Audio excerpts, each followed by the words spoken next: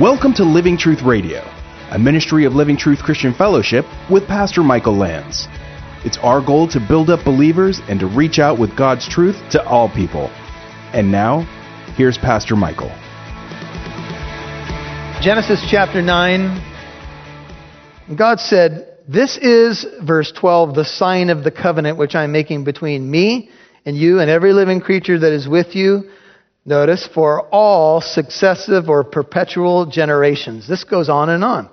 "I set my bow," the Hebrew word is kaset. You could spell it Q-E-S-E-T. "I set my bow in the cloud, and it shall be for a sign of a covenant between me and the earth." This is the sign. It's a bow. Kaset in Hebrew can mean a bow like a bow and arrow, or it can mean a rainbow. It's the same Hebrew word. Which way do we take this?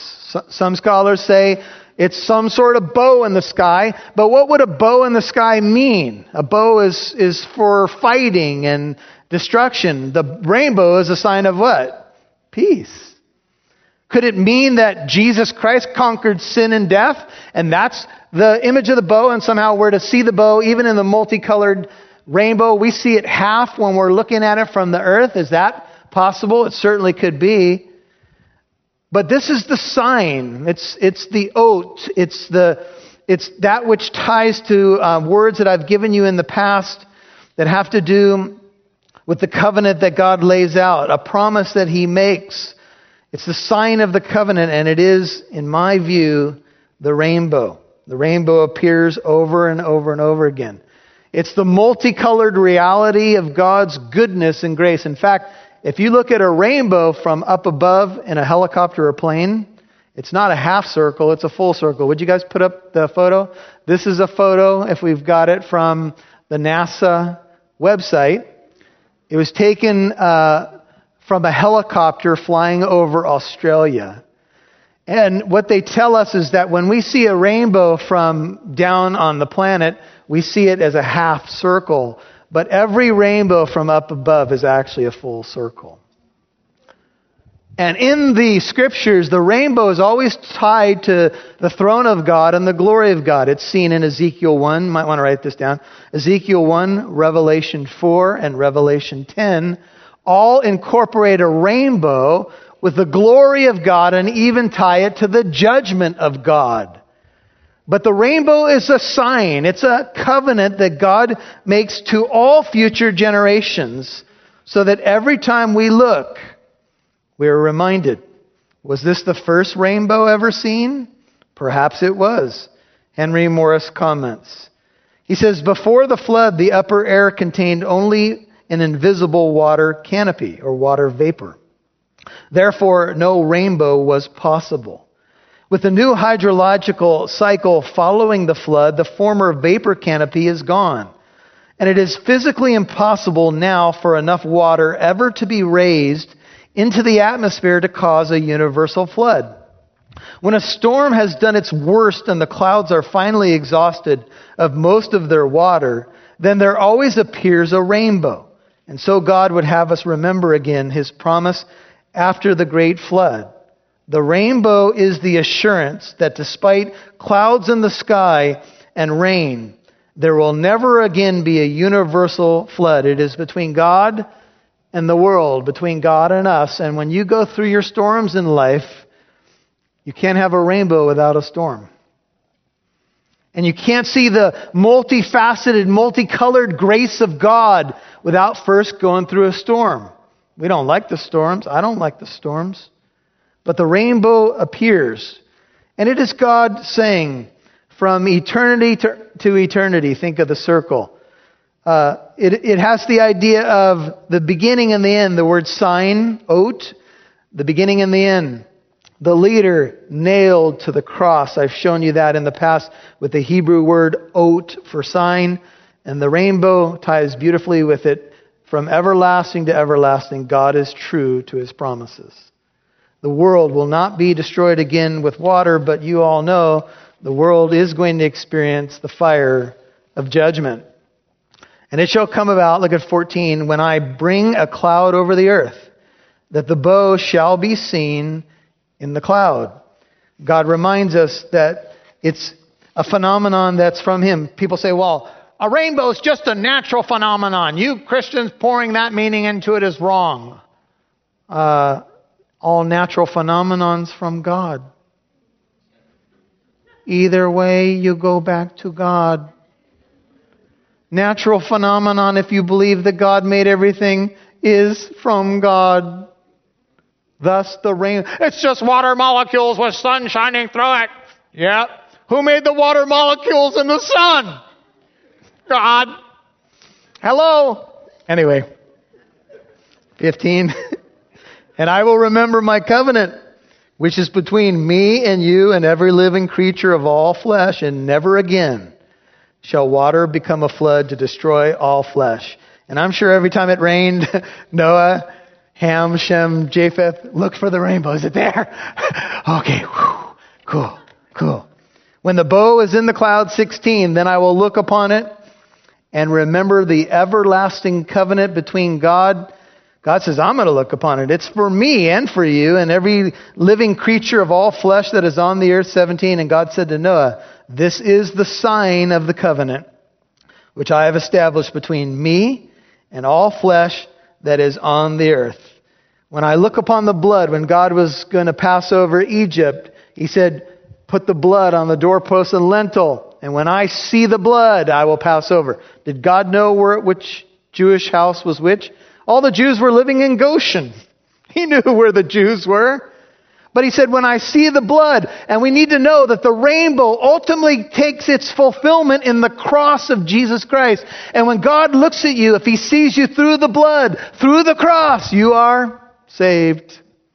And never again will judgment come into your life. This is the everlasting promise of Almighty God. Now we've got the sections break down with capital punishment, the covenant, encircling both these sections. And now we're going to look at Noah's fall. Remember, Noah is a second type of Adam. We're coming to a close. We'll deal with this quickly. But Adam had a fall. It involved forbidden fruit. Noah had a fall. It involved fruit as well, fermented. Look at verse 18. Now the sons of Noah who came out of the ark were Shem and Ham and Japheth, and Ham was the father of Canaan. These three were the sons of Noah, and from these the whole earth was populated. By the way, you come from one of these boys. We'll talk about that in Genesis 10. Then Noah began farming and planting a vineyard. Planted a vineyard. It's probably decades after he's gotten off the ark now. And he drank of the wine and became drunk and uncovered himself inside his tent. Now, after we get off the ark of the flood, if you will, in our own lives, we start over again. We find God's blessing and promises. Things begin to multiply in our lives, and it's cool. And then we can get laxed, can't we? We can get a little bit too comfortable. Hey, I've got this Christian thing down. And Noah planted a vineyard, and he started drinking. And some people say the reason Noah got drunk is he didn't understand fermentation. That's the problem. I remember at a church service years ago at a church in Orange, and it was the 8 a.m. service, and everybody's kind of half awake, and the juice for communion had turned slightly. And I remember drinking the juice and going, wow, that's something first thing in the morning at a service. And people say, well, that's why I think Noah pretty much knew the fermentation process. I think Noah just had a little too much wine. Now, there's a debate in the church about drinking of wine and beer. In some churches, in other countries, if you drink coffee, they think you've lost your way. But they'll have a beer with you after church. And there's some people, there's certain movements in the Christian world, and there's debates, and people take different positions. But here's what the Bible emphatically says. Don't get drunk. Don't do it. Because when you get drunk, you lose inhibitions and you lose your mind. That's basically what happens. You lose your senses and you do things and you uncover things that you wouldn't have done had you not had that alcohol. It exposes you to the devil getting in there. We know Paul said, look, all things are lawful for me, but not all things are profitable. I will not be mastered by anything. I've got one master. Now there's freedom in Jesus Christ, and I'm not going to belabor the point, but the point is this: you're not to stumble somebody with the drinking of alcohol, and you're not to get drunk. Ephesians 5:18 is a command.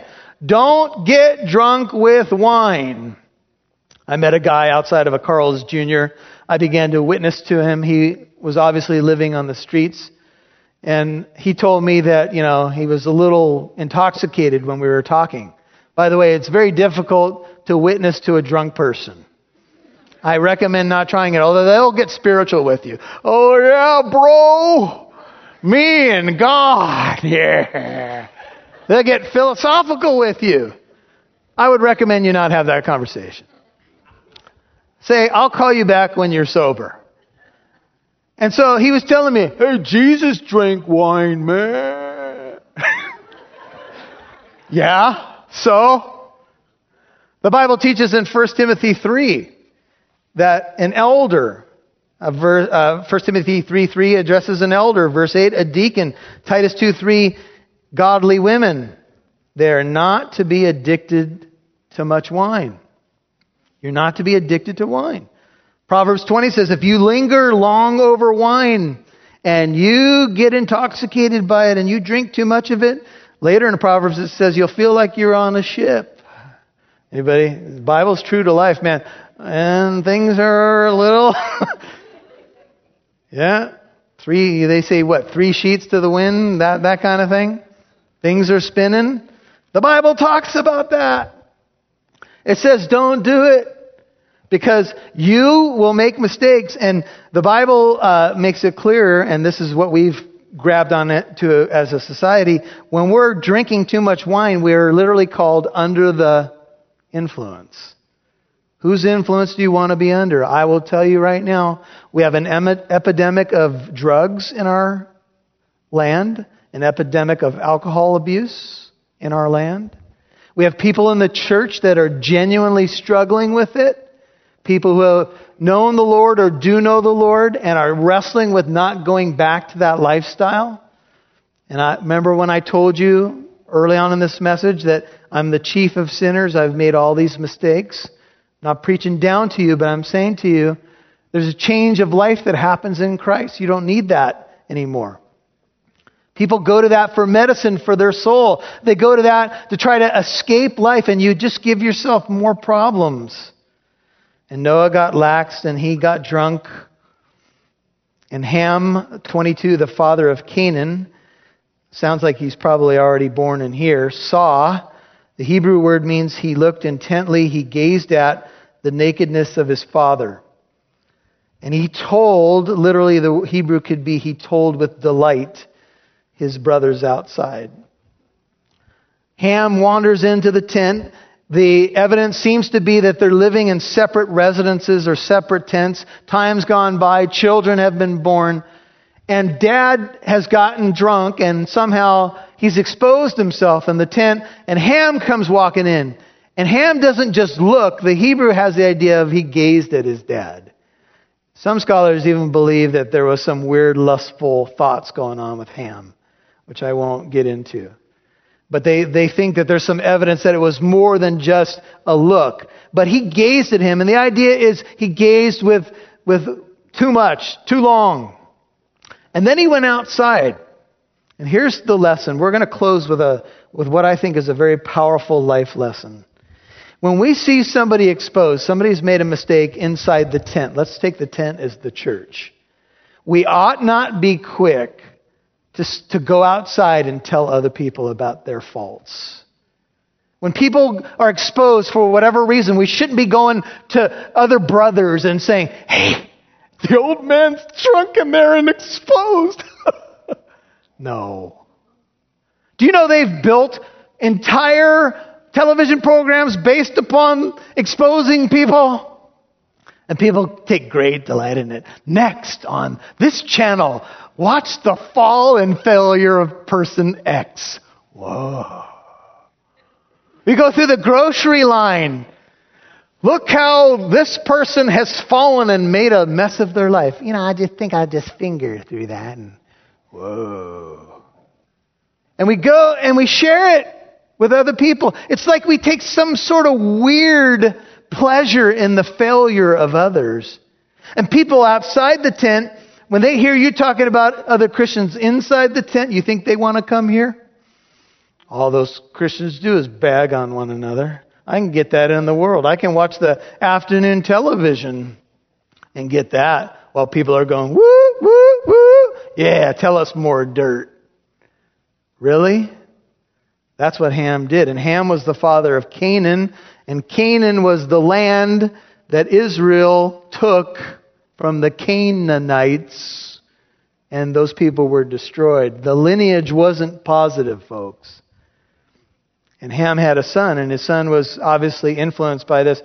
And he went outside and he told his brothers, notice 23, but Shem and Japheth took a garment, 23, laid it upon both their shoulders and walked backward.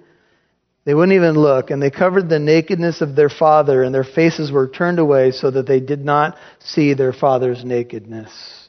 They wouldn't even look. They didn't want that in their minds. They didn't want to dishonor their father. So they took a garment, they walked backwards, and they covered the nakedness of their father, because love covers how many? A multitude of sins. You see, when someone wants to share dirt with you about somebody else, hey, did you know? Usually we couch it as we want to pray for somebody in the Christian church, right? We need to really pray for old so-and-so. Why? What happened? Well, the other night, drunk in the tent. Sad. You see, we should not even listen to that. And there's no evidence here of a verbal rebuke by the brothers. They didn't need to say anything. Their actions said it all. We'll cover him. We're not going to talk about this. In fact, I don't even want that image in my head. And we should be saying the same thing when other people want to gossip about Christians. It's one thing to legitimately be praying for somebody. Don't get me wrong. I think people can make too much of this. But it's another thing to say, you know what? I'm going to find a way to cover this instead of exposing it. That's what Jesus did for us. Should we do any less? I know it's hard to take. We've all made the mistakes. But I want to tell you something about life. And I hope you'll hold on to this one. If you want to find something wrong with individuals, I'll guarantee you'll find it. If you want to nitpick for weaknesses, if you want to look for specks in your brother's eye, you will find them. But Jesus said, be careful. First pull the telephone pole out of your own eye. Then you'll see clearly. Jesus does not say you can't judge somebody, but he says first you better get the beam out of your own eye, or when you're trying to inspect the speck in your brother's eye, poof, you're going to be hitting people in the head. You know what I'm saying? You see, this is the truth of what differentiates, hopefully, Christians from other people, is we don't engage in that stuff. And when we do, hopefully we quickly try to remedy it. And when Noah awoke from his wine, 24, maybe his drunken stupor, he knew what his youngest son had done to him. We don't know how he knew. That may imply something more went on. It may just mean that he knew something was different in the way he was covered and asked the brothers. We don't know. And so he said, cursed be Canaan. It's a future generation. It's not Ham, but it's his son. A servant of servants he shall be to his brothers. He also said, blessed be the Lord, the God of Shem. Shem is the name, the one who destroys chaos. Let Canaan be his servant. Could speak of Israel taking over the land of Canaan. May God enlarge Japheth and let him dwell in the tents of Shem. And let Canaan be his servant. And Noah lived 350 years after the flood. So all the days of Noah were 950 years. And he died. I don't know beyond the story what Noah did with his life. He had 350 years left.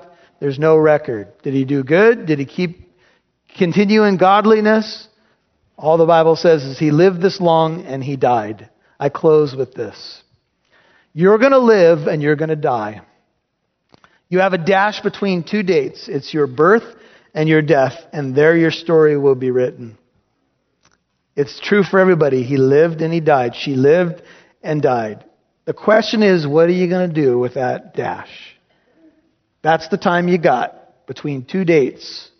Some of us have a birth date. Everybody here has a birth date and an open end. We don't know what that last date is going to be. But one thing we know, unless Jesus comes in our lifetime, we're going to live and we're going to die. What will the records of the generations of these folks say? Oh, it won't be a perfect story, but hopefully it'll be a story of finding grace in God's eyes and building the arks and being about the business of God.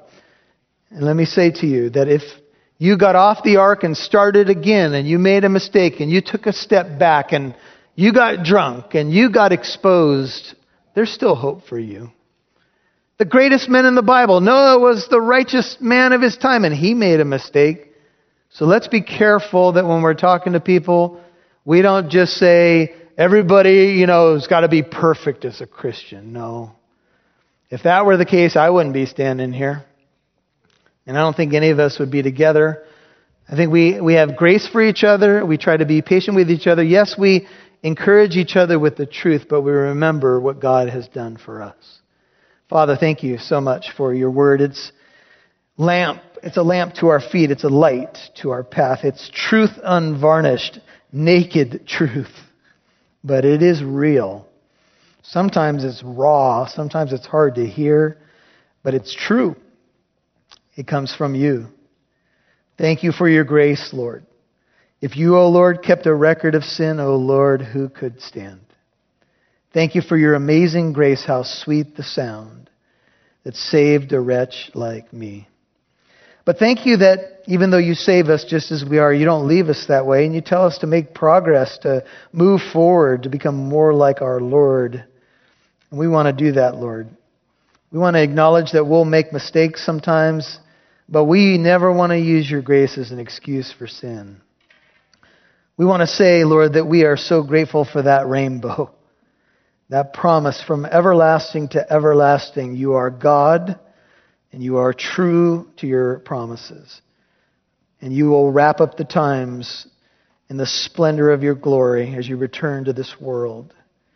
While we wait, let us wait anticipating the fulfillment of the promise that nothing will ever separate us from your love. Height, depth, angels, principalities, powers, anything. It will never separate us from your love, which is found in Christ Jesus. With your head and heart bowed, if you've not met Christ, you don't know the beauty of that redemption. Trust in Him right now. Run to Him for refuge. Come under His cleansing blood. He died on the cross for you, that you might have life. It's something like this. If you want to pray it right now. Jesus, save me. I repent of my sin and I receive you as my Lord and my Savior. I want to know you. Change me from the inside out. Make me a new creation in Christ. I repent of my sin. I turn away from it and I turn to you.